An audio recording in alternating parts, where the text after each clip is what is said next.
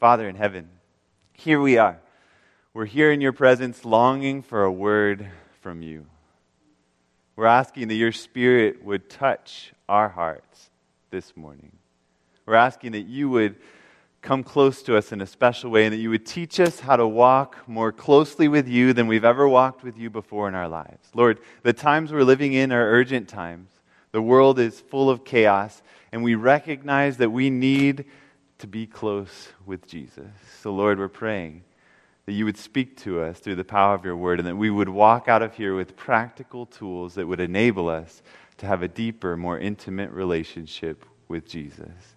Thank you, Father, so much. In the name of Jesus, I pray. Amen. Imagine that you were there in the courtroom. It's time for sentencing. The first defendant comes up, and as he comes to the front, the judge begins to list the offenses that he's being convicted of. They don't really seem like that big of a deal to you. I mean, he had done some things wrong in his ceremonies and in his religion. He'd not followed instructions in war. There were some crimes clearly that he had committed. But when you heard the judge tell him what his sentence was, you thought, wow, this court is not messing around. Because they gave him the death sentence. So that this was going to be the result of his crimes. So you wondered what would happen when the next man came up and you heard some whispers, well, this guy is really a criminal. And as they began to list the charges against him, he was an adulterer. He had stolen somebody's wife. He was a murderer, a liar. The list kept on going. And as you heard all of these things, you said, well, if the last guy got the death penalty, I don't know what they're going to do to this guy. Maybe torture him and then give him the death penalty.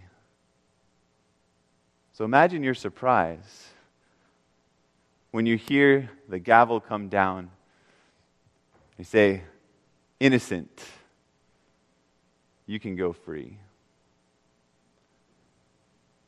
What would that do in your heart? As you saw this treatment in the court, wouldn't you wonder, where's the justice? What's going on here? I don't understand why this is taking place. Go with me to 1 Samuel chapter 25. 1 Samuel, actually we'll go to chapter 16 first. In the book of 1 Samuel, we find the story of two different kings. Two different kings who lived entirely different lives and who had entirely different end results to their lives. And there's a key to this, I believe. 1 Samuel, let's go actually to chapter 15, sorry about that, verse 22. Here we find King Saul. He's the first king of Israel, and he has refused to follow instructions. Earlier in 1 Samuel chapter 13, he had gone ahead and offered sacrifices because it had taken too long for Samuel to get there. And so he had offered sacrifices, innocently enough, but violating God's law of how things should happen with sacrifices. And God had said, I'm looking for a man after my own heart that I can place as king after that. But here in chapter 15, we find that Saul has rejected God's instructions, and he's done it, he believes, for a good purpose. He has not put to death Agag, the king that he had gone to conquer. He has not put to death all of the plunder that they had gotten. And as Samuel comes, he says, what is this bleating of sheep that I hear in my ears? If you've been faithful in following God, what is going on here?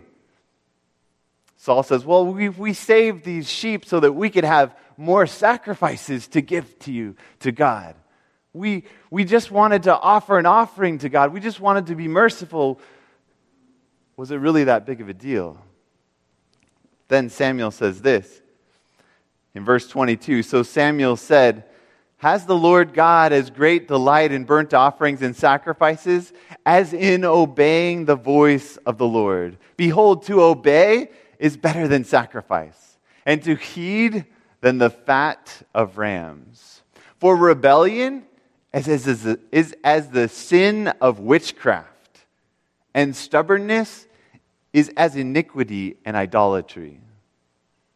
God is saying to Saul, you've been thinking about sacrifices, you've been thinking about following these rituals, but in reality, the stubbornness in your own heart, the rebellion in your own heart is a far bigger problem.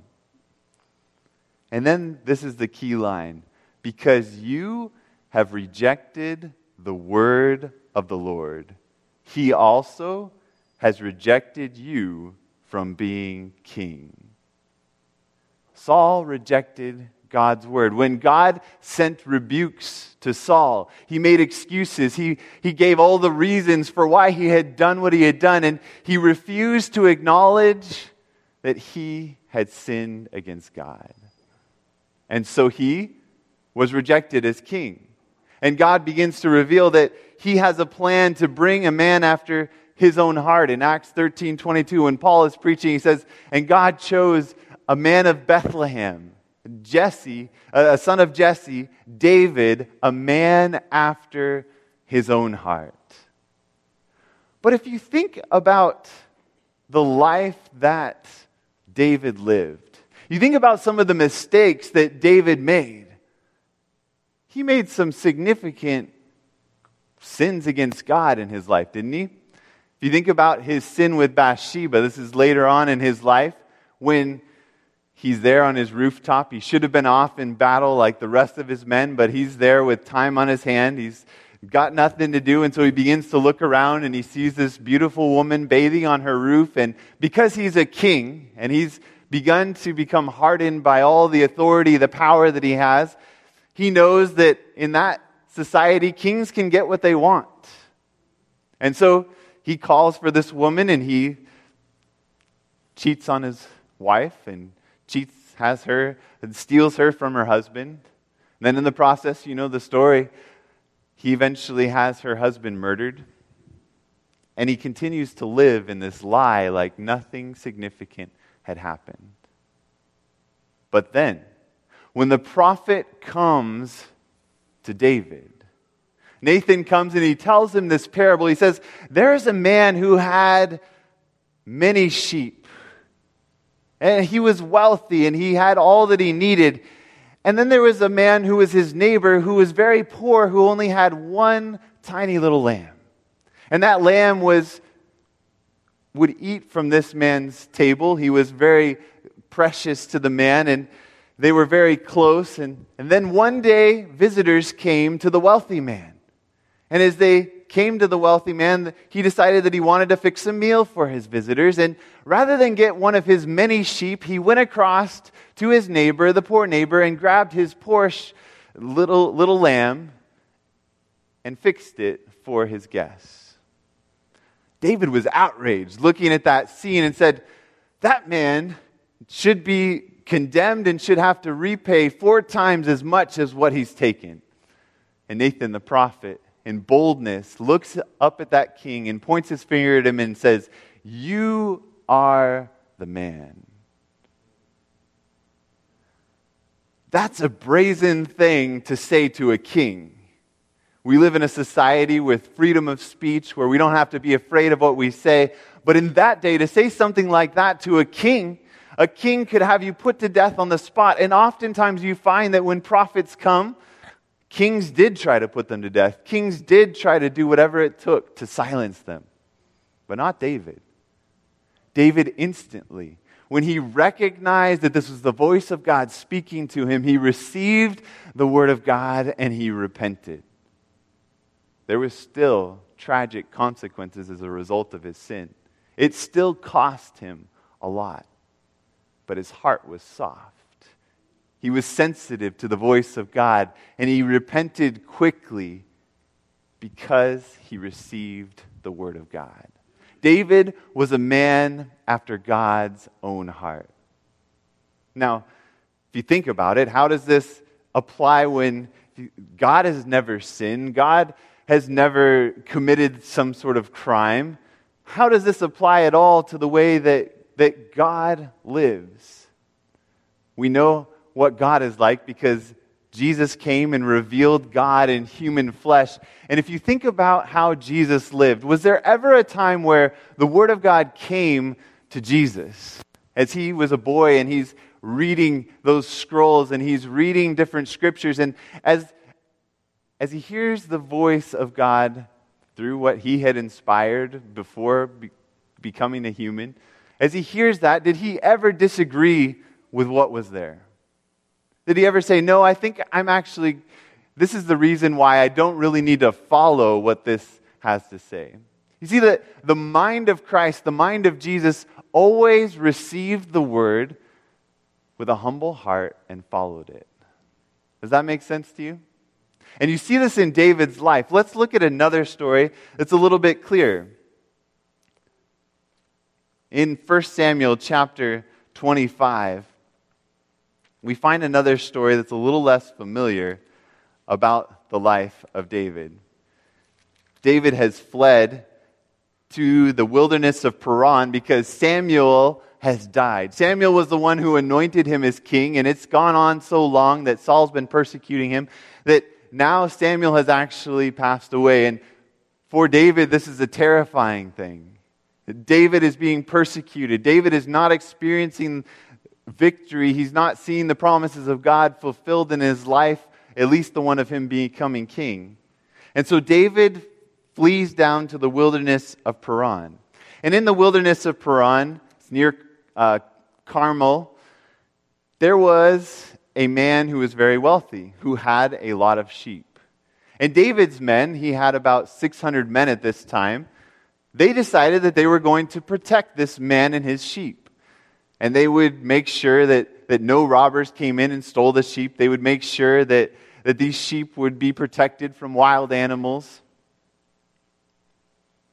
And in this day, this was a very valuable thing, to have a group of armed men that would protect your flocks. Because you would naturally expect that some of your flocks would get taken by robbers, and some of them would end up the prey of wild animals.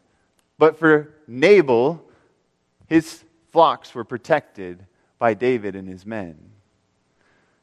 Nabal's name, interestingly enough, is something like fool or foolish. And Nabal proves himself to be extremely foolish, because the custom in that day was that when the time of shearing of your flocks came, that you could expect that people might come to you and that you would share of the wealth that God had blessed you with. So at this time, when David hears that Nabal is shearing his flocks and that he's having this festive occasion, he sends 10 of his men to go to Nabal and to say, hey, you remember us? We're the ones who protected these sheep. You have all of this because we've helped you out all this time. And so we were just thinking during this festive time that you might share just a little bit of what God has blessed you with. And Nabal, being the fool that he is, completely rejects the offer. And he says, I don't know who you guys are. You might be somebody who's run away from your master. I don't know who David is. I don't have any need to give you anything. So they leave and they go back to tell David. And as soon as David hears this, he reacts. You know how it is when you hear that somebody's wronged you. When you hear that somebody said something about you, when you feel like you have been mistreated, you know that reaction in your stomach. When you're ready to get even with them, you know the feeling? We've all felt it many times in our lives. We're ready to set things right. We're ready to fix things. And David grabs his men and he takes 200 of them and he leaves them to guard the supplies. And then he takes 400 of them and he says, we're going to wipe out Nabal. We're going to teach him a lesson. We're going to get what we deserve. So he begins to march. You imagine as he's taking his men and he's headed off, he's going to attack Nabal. At the same time, a servant goes to Abigail, Nabal's wife. And as she hears from the servant that Nabal has treated these 10 men this way and sent them off, and the servant says, really, they did treat us so well, and they protected our flocks, and really they did deserve what he was asking for, and we're a little scared of what's going to happen now. Abigail immediately springs into action. And she goes and she begins to get supplies. She gets all of these cakes of figs and all of these loaves of bread and grain and all these different things and begins to load them up. And she says, I'm going to take this to David. And as she goes to David, can you imagine this moment? Here you have this woman with some food with her, headed to meet an army with 400 people coming to kill your husband. Does this seem like something that's going to turn out very well? I mean, what is she going to do? How is she going to convince him? He's angry, he's upset, he's on the warpath, he's ready to kill. What stops him from killing her at this moment and taking all of that she has and then going on and killing her husband? But we pick up the story and we begin to see what she says to David in verse 24. So she fell at his feet and said, On me, my Lord, on me let this iniquity be, and please let your maidservant speak in your ears, and hear the words of your maidservant. Listen to what I have to say. Please let not my Lord regard this scoundrel Nabal, for as his name is, so is he. Nabal is his name, and folly is with him. But I, your maidservant, did not see the young men of my Lord whom you sent. Now therefore, my Lord, as the Lord lives and as your soul lives, since the Lord has held you back from coming to bloodshed and from avenging yourself with your own hand, now then, let your enemies and those who seek your harm for my Lord be as Nabal. She's speaking in faith. She says, since God has kept you from avenging yourself, since God has kept you from shedding blood without cause. And she repeats this same idea later on. This is the beautiful, wise speech that she gives. She's asking for forgiveness on behalf of Nabal. But she goes on to say in verse 30, And it shall come to pass when the Lord has done for my Lord according to all the good that he has spoken concerning you, and has appointed you ruler over Israel. She believes the promises. She knows that David's going to be king. She says, when you become king, think about this, David. Verse 31, that this will be no grief to you, nor offense of heart to my Lord, either that you have shed blood without cause, or that my Lord has avenged himself. But when the Lord has dealt well with my Lord, then remember your maidservant. Do you see what she's doing? She's pointing him to the promises of God, but she's also pointing him to the law of God. She's reminding David that God has said in Deuteronomy chapter 32 that vengeance is mine.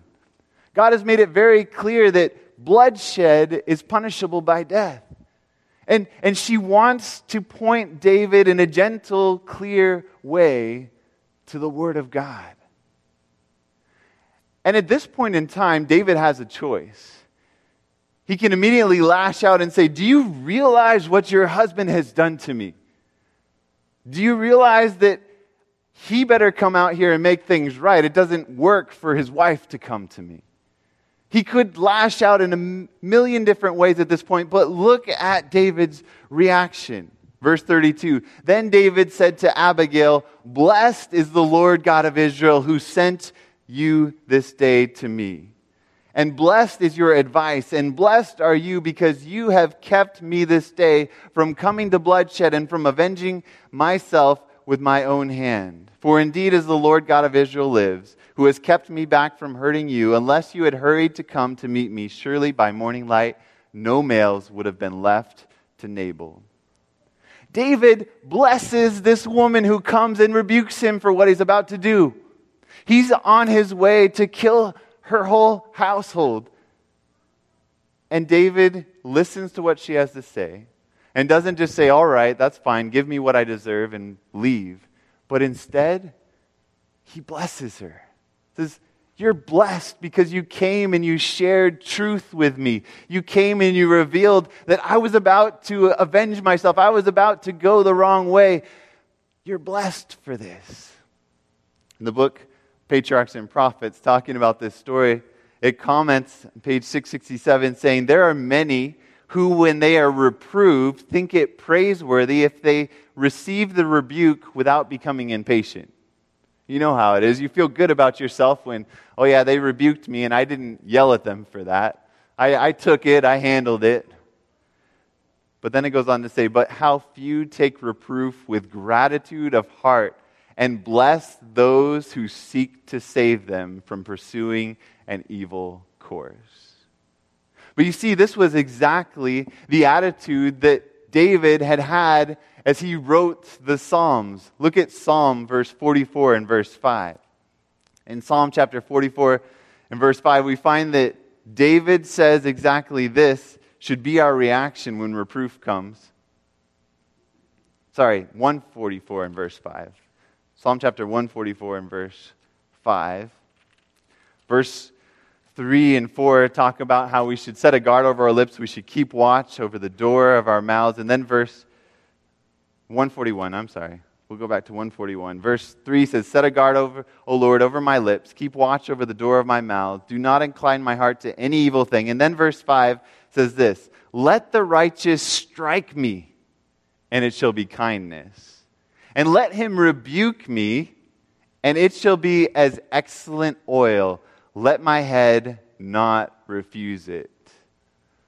Don't let me refuse a rebuke. Don't let me refuse the strikes of righteousness that is coming for my own good, that is there to help me, that's trying to protect me from doing that which God has clearly warned against. You know, in Romans 13, it's very clear that it says, don't repay evil for evil. Vengeance is mine, says the Lord. Rather, overcome evil with good. Is your enemy hungry? Then feed him. Is your enemy thirsty? Then give him something to drink. And David begins to learn this in his life. It's a fascinating thing to watch what happens in David's life, because later on, as David is experiencing some of the consequences of the mistakes that he's made, his son Absalom tries to take his throne. And when Absalom marches on the city of Jerusalem, David hears that he's coming. Rather than immediately getting his forces ready and fighting for Jerusalem, David drops everything and takes those who are loyal to him and leaves the city. Humbly leaves the city. He's going up over the Mount of Olives. And as he's going up over the mount, there's a guy by the name of Shimei who comes out. And this guy comes out cursing David, and he's picking up pebbles off the ground and he's throwing them at David as he goes. And immediately some of his top generals next to him say, David, let us strike this guy down. Let us kill him right now. But David had a heart like Jesus. A heart that was willing to forgive. A heart that was willing to extend mercy like he had received mercy. And David said, no, we don't need to punish this man for this. We'll leave him in God's hand. And he continued to extend mercy to him. Even when he came back later on and the kingdom was restored to him, he continued to extend mercy to this man who had cursed him. You see this again and again in David's life. David walked closely with God. David had a heart of mercy, a heart of love, a heart of compassion. David had a heart that quickly repented. And though you might compare his sins to Saul, and you might see the two of them if they were arraigned in court, and you might say, well, why did Saul end up with such a terrible judgment while David walked away being called a man after God's own heart? Now, David was called a man after God's own heart before he went through and committed some of these heinous sins. But you can see how that heart continued to reveal itself. And God had seen that heart from the beginning. If you go to 1 Samuel chapter 16, let's look at what it was that led David to such a close walk with Jesus. A walk that led him to have a heart that was just like God's heart. 1 Samuel chapter 16, verse 7. Samuel has come to anoint one of the sons of Jesse. And as he goes through looking at the sons of Jesse, he first notices the eldest, the tallest, the strongest, the one who looks most like he should be king. And as he says in verse 6 that surely this is the Lord's anointed, verse 7 says, but the Lord said to Samuel, do not look at his appearance or at his physical stature, because I have refused him. For the Lord does not see as a man sees. For man looks at the outward appearance, but the Lord looks at the heart. God looks at the heart. God wants to know, is his heart receptive? When I send judgments, when I send rebukes, when I send commandments, how is his heart going to respond to these things? Is there a closeness between us? Jesus actually tells us in Matthew chapter 7 and verse 21 that in the end, there are going to be many who say, Lord, Lord, who will not enter the kingdom of heaven. But he says, those who do the will of the Father will enter. It matters where our heart is at. As we live in the last days of Earth's history, it matters the response of our heart when we hear the voice of God speaking to us. What gave David such a sensitive heart? I have to know this because, just to let you know, I haven't always been a compliant child. I remember when I was in second grade, I was going to a little school back in Pennsylvania called Blue Mountain Elementary. My teacher was Mrs. Arnold. It might have been third grade by this point. I had been learning about the Secret Service. My brother was really into the FBI, and he would tell me about how they had to endure torture and not say anything, and he would tell me all these different stories about, and I began to have this dream of becoming a Secret Service agent, of working for the FBI. And I began to think about how to practice this, and one day we were there in the classroom, and you know how things go in the classroom. We were talking back and forth, and Mrs. Arnold was out of the room when all of a sudden Mrs. Arnold came back into the classroom, and she said, Who was talking? Who was the one doing this? And we all were silent. I was one of the ones talking, and I think she knew it because she immediately went over and she picked me out of my seat, and she picked another student out, and she said, come out here into the hall with me. And immediately I began to think about how I wanted to be a Secret Service agent. I wanted to be an FBI agent. So I determined that I was not going to divulge any information whatsoever. I was going to be completely silent. So there we are, standing in the hall, and she is asking me, so what happened, Zach? What was going on? What were you talking about? Zach, I need you to explain what was happening there. Just going through my mind. Just don't say anything. Just you're practicing to become a federal Bureau of Investigation agent. You need to be able to hold your peace when you're under persecution. She kept interrogating me. I kept not responding, and needless to say, I think I ended up in the principal's office that day. It wasn't pretty for me when all I had to do was respond. All I had to do was say, Mrs. Arnold, I'm sorry. I was the one talking. And the punishment would have been very insignificant compared to the punishment that I received for being determined to rebel against authority. There was another time when I was in fourth grade at a different school and moved across the country. I was in a one-room school in Oakhurst. And again, I felt like this time I felt like somebody in the classroom was being mistreated. I thought that this first grader was not receiving what he should receive. He wasn't able to call home because he was claiming that he was sick. And so I began to tell the teacher that, listen, if you don't let him call home, I'm calling 911. And the teacher was telling me, no, you're not going to do that. I said, yes, I will. You can't stop me. I'm going to call 911. And the conversation went on and on until finally my mom got called and I was the one who went home. Naturally, I don't have a compliant heart. Romans chapter 8 says that the carnal mind is at enmity with God. It's not able to be subject to the law of God. It says in verse 8 that so those who live in the flesh are not able to please God. Naturally, we don't have the compliant heart of David. We don't respond to the word of God with repentance. We don't immediately say, yes, God, I'm thankful you brought this to me. Please forgive me. Please lead me in the way of life. Naturally, we react. We harden our hearts, and we want to do everything but what God has called us to do. But not David. David was a man after God's own heart. Continuing reading in 1 Samuel chapter 16, we see a little picture of what it was that made David a man after God's own heart. Now, David was a shepherd. He was the one who watched the sheep while the rest of the brothers did important things.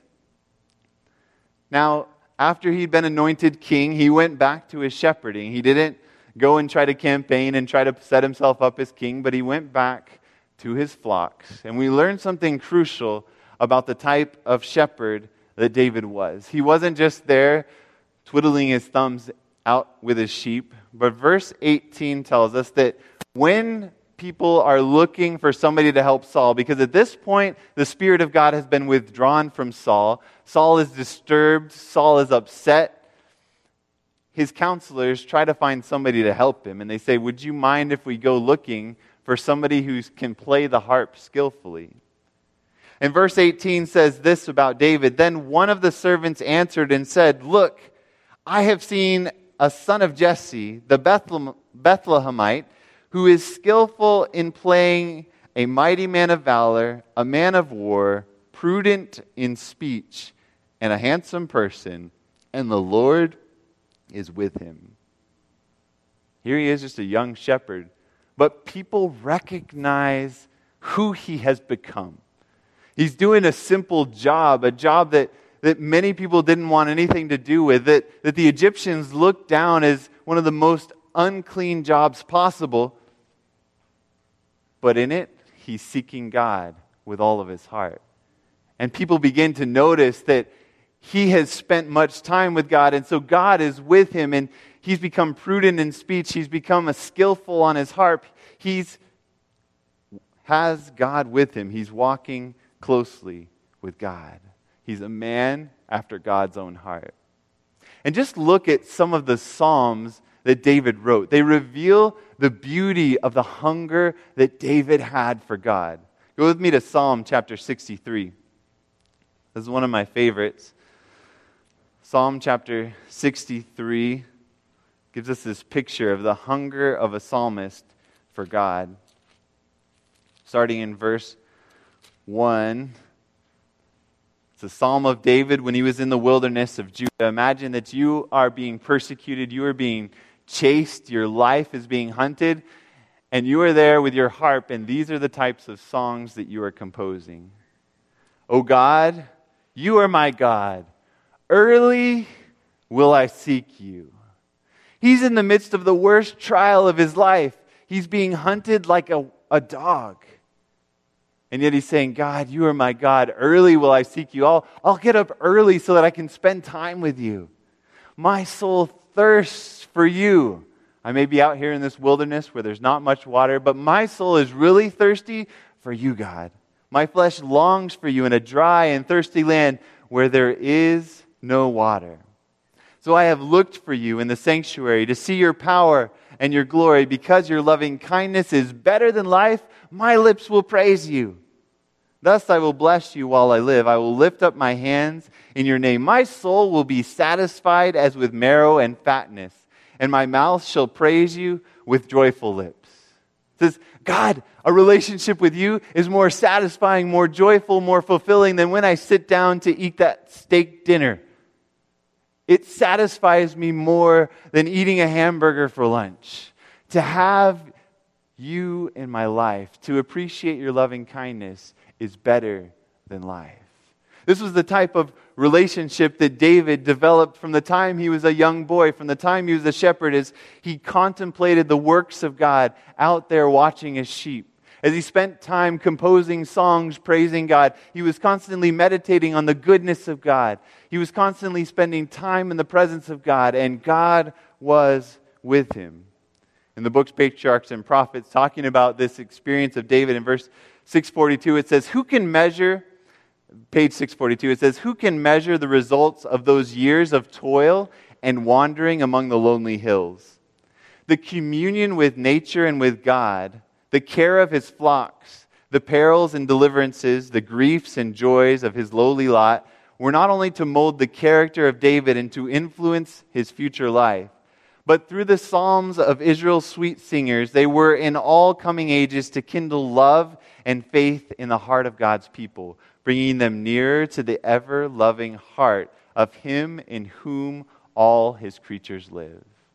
God had led David to focus on His goodness. God had led David to meditate on His amazing love, and it radically transformed the heart of David.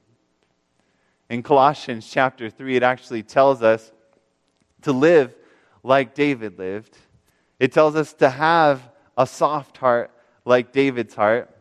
Colossians chapter 3, and it actually tells us to sing psalms like David sung. In verse 12, it says this, "Therefore, as the elect of God, holy and beloved, put on tender mercies." Have a tender heart towards each other. Put on tender mercies, kindness, humility, meekness, long-suffering. Can you imagine a person like this? Would you like to be friends with a person like this? Would you like to be a person like this? Would you like for your spouse to be a person like this? Would you like for your kids to be a person like this? How about your parents? What if they treated you like this at all times? Bearing with one another. Be patient with one another. Forgiving one another. If anyone has a complaint against another, even as Christ forgave you, so you also must do. You've been forgiven by Jesus. You better extend the same to others. He's a God of grace, a God of mercy, a God of compassion. And the question is, will we allow Him to give us the same heart? Or will we be like Saul and make excuses for why we're doing what we're doing? Will we allow Him to create in us a clean heart? But above all these things, put on love, which is the bond, the unity of perfection. And let the peace of God rule in your hearts, to which also you were called in one body, and be thankful. Let the word of Christ dwell in you richly in all wisdom. See, here's the key thing. To receive the word of God. Let it come into you. Let it dwell in you, because this has the power to transform your heart. Let the word of God dwell in you richly in all wisdom, teaching and admonishing one another. How? In psalms. God calls you to be a psalmist. And in hymns and spiritual songs, singing with grace in your hearts to the Lord. And whatever you do in word or deed, do all in the name of the Lord Jesus, giving thanks to God the Father through Him. God calls us to put on tender mercies. He calls us to have kindness, to have humility. He calls us to have a repentant heart. And friends, it's only as we have seen the goodness of God, like David saw the goodness of God, that we can really come to the place of repentance. If you go back just a couple of books to Romans chapter 2, it reveals to us that it's the goodness of God that leads us to repentance. In verse 4, it says, "Or do you despise the riches of His goodness, forbearance, and long-suffering, not knowing that the goodness of God," it's not the power of God, it's not the scariness of the judgment, but it's the goodness of God that leads you to repentance. When you see how wonderful God is, that His loving kindness is better than life, it should lead you to accept His word and to humbly repent, to have humility of heart before Him. Verse 5, "But in accordance with your hardness and your impenitent heart, you are treasuring up for yourselves wrath in the day of wrath and revelation of the righteous judgment of God, who will render to each one according to his deeds." We have a choice here. We can, on the one hand, see the goodness of God, see how wonderful God is, and we can respond to that by allowing Him to forgive us, by repenting, and by extending that forgiveness to others.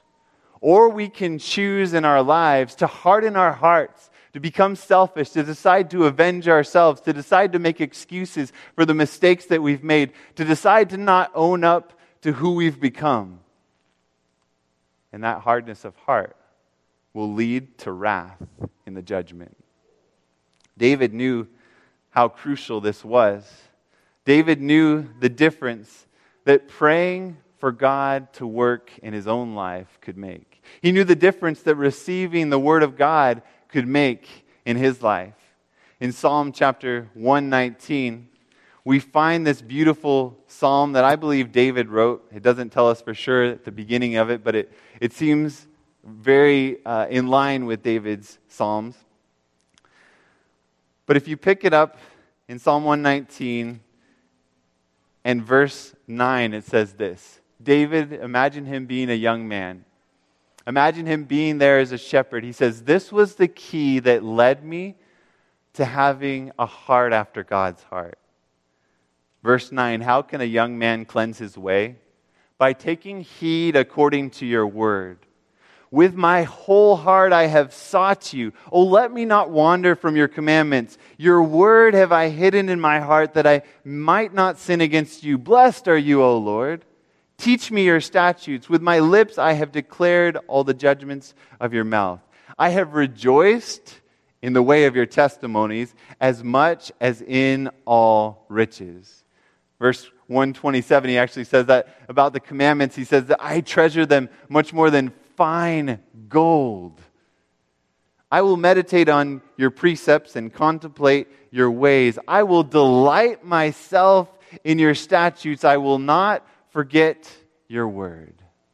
I don't know about you, but sometimes when I think about what David is saying here, do you know the part of the Bible that he's talking about? He's talking about primarily the first 5 books of the Bible. How many of you have sat down and read Leviticus lately? I know some of you are on a reading plan and you've just read through Leviticus. How about Numbers? Deuteronomy has a lot more encouragement, we might say, in it. But David's saying, I delight myself in your statutes. They're wonderful. I go into your sanctuary and I behold the beauty, the wonders of God. How does he have that experience? Do you ever wonder that? Do you wish that you could have the same experience when you open your Bible, that it was just like you saw God's goodness and it led you to repentance? I know I long for that experience in my life. So this morning, I just want to leave you with a very simple acronym that I learned from a pastor, John Piper, in a book, When I Don't Desire God. A great book. I don't agree with everything that he's written, but it's a great book that describes what to do when you feel like that hunger for God is lacking in your life. What to do when I don't desire God. He gives this acronym, IOUS. You can think of it as IOUs. IOUs. And really that is the place we are in with God. We owe God everything. All that we are, everything that we have, we only take our every breath because God has given it to us. Let alone all that we eat, all that we have in our lives, God has blessed us with it.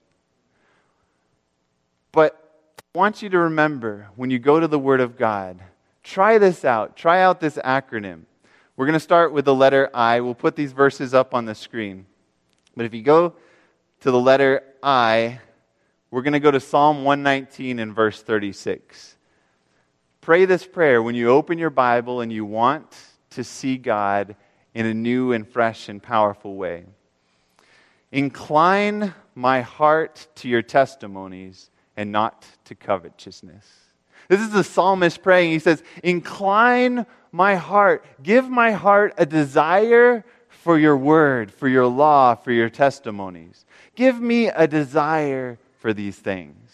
Because naturally, our carnal mind is at enmity with God. It's not natural for us to have the heart of the psalmist where we're delighting in his testimonies, where we're delighting in his statutes. So just pray that simple prayer. Lord, incline my heart to your testimonies. Then Psalm 119 verse 18. Open my eyes that I may see wondrous things from your law. So first pray, God, incline my heart. Give me an inclination to even want to know you through your word.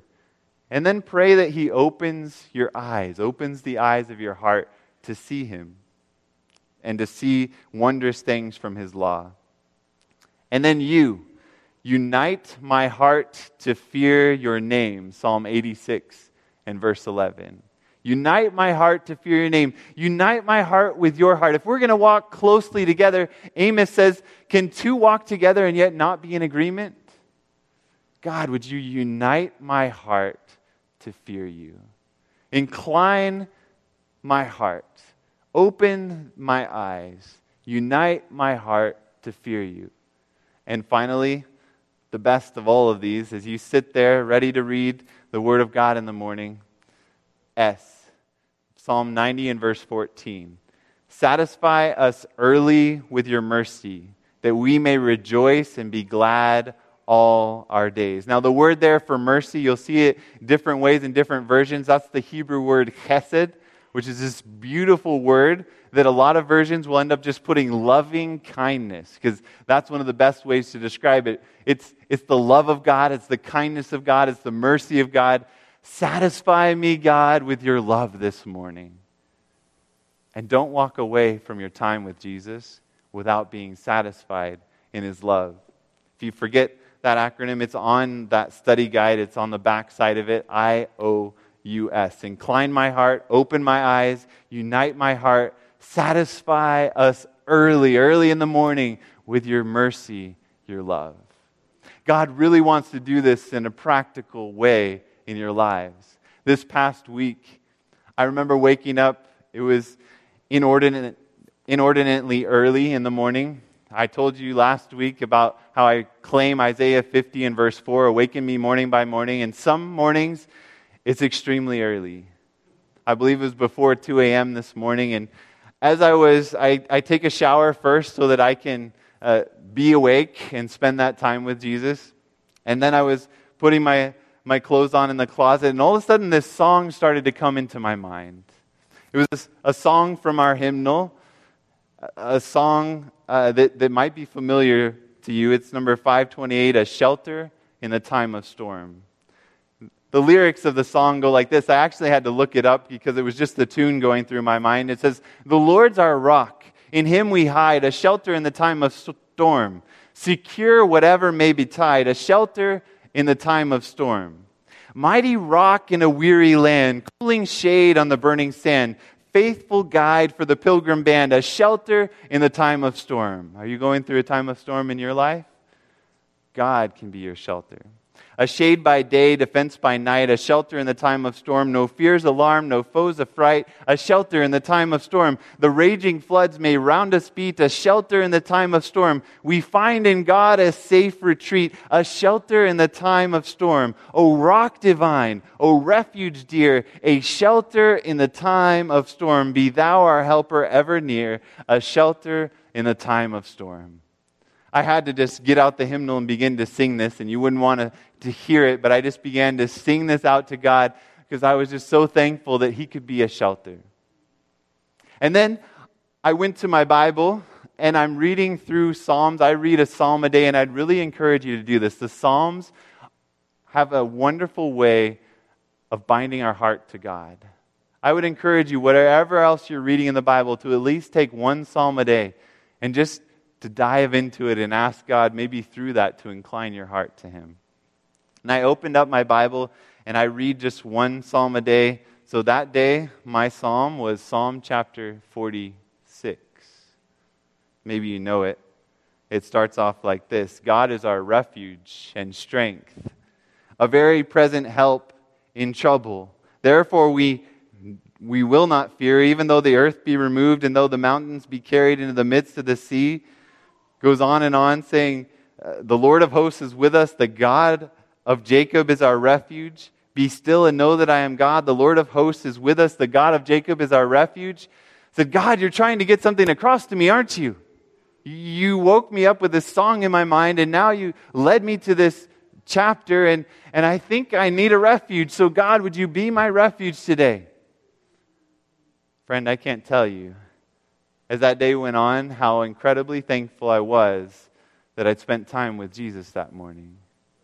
As things began to happen during the day, I began to become shell-shocked by the different circumstances that were going on, and I kept remembering that he is a shelter in the time of storm. Friend, incline your heart to God. Take time in his presence. This was the key for David's life. This is what led David to have a heart after God's own heart. And when he had done that terrible thing with Bathsheba, he was able to pray, "Create in me a clean heart, O God. Renew a right spirit within me. Restore to me the joy of your salvation. Sustain me with a willing spirit." And God restored him to his rightful place. This is going to be the same in our lives. Lord, we are facing a time of trouble in our lives. One way or another, we're going to see all kinds of things happening in this world, and we need to find a shelter in Jesus. We need to have hearts that are tender, that are soft towards his word, that respond with repentance. Jesus is coming back soon. And just a closing verse in Hebrews chapter 3, it reveals to us that in this time when Jesus is coming back, it's essential that our hearts be tender towards Jesus. Hebrews chapter 3, we'll start in verse 12. It says, "Beware, brethren, lest there be in any of you an evil heart of unbelief in departing from the living God. But exhort one another daily while it is called today, lest any of you be hardened through the deceitfulness of sin." That's why it's so essential that we come together like this to encourage each other in God. That's why it's so important that we come to prayer meeting and encourage each other in God. That's why it's so important that we go to a life group, that we have a prayer partner, that we come together to encourage each other, so that our hearts not be hardened through the deceitfulness of sin.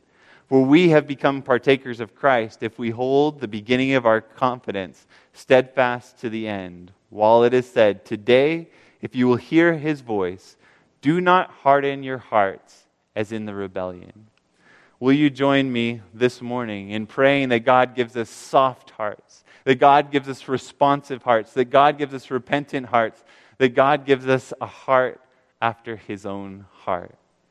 If it's your desire to ask Jesus for that, I just want to invite you to stand with me as I pray. Father, we're standing, asking that you would create in us a clean heart. Lord, we're longing for you to transform our hearts, that we could have the merciful, loving, gracious, tender heart of Jesus. Naturally, we don't have this, Father. Please forgive us, and please create in us a clean heart.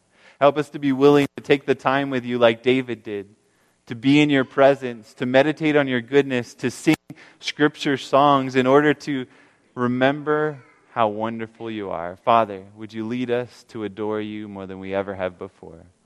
In the name of Jesus I pray. Amen.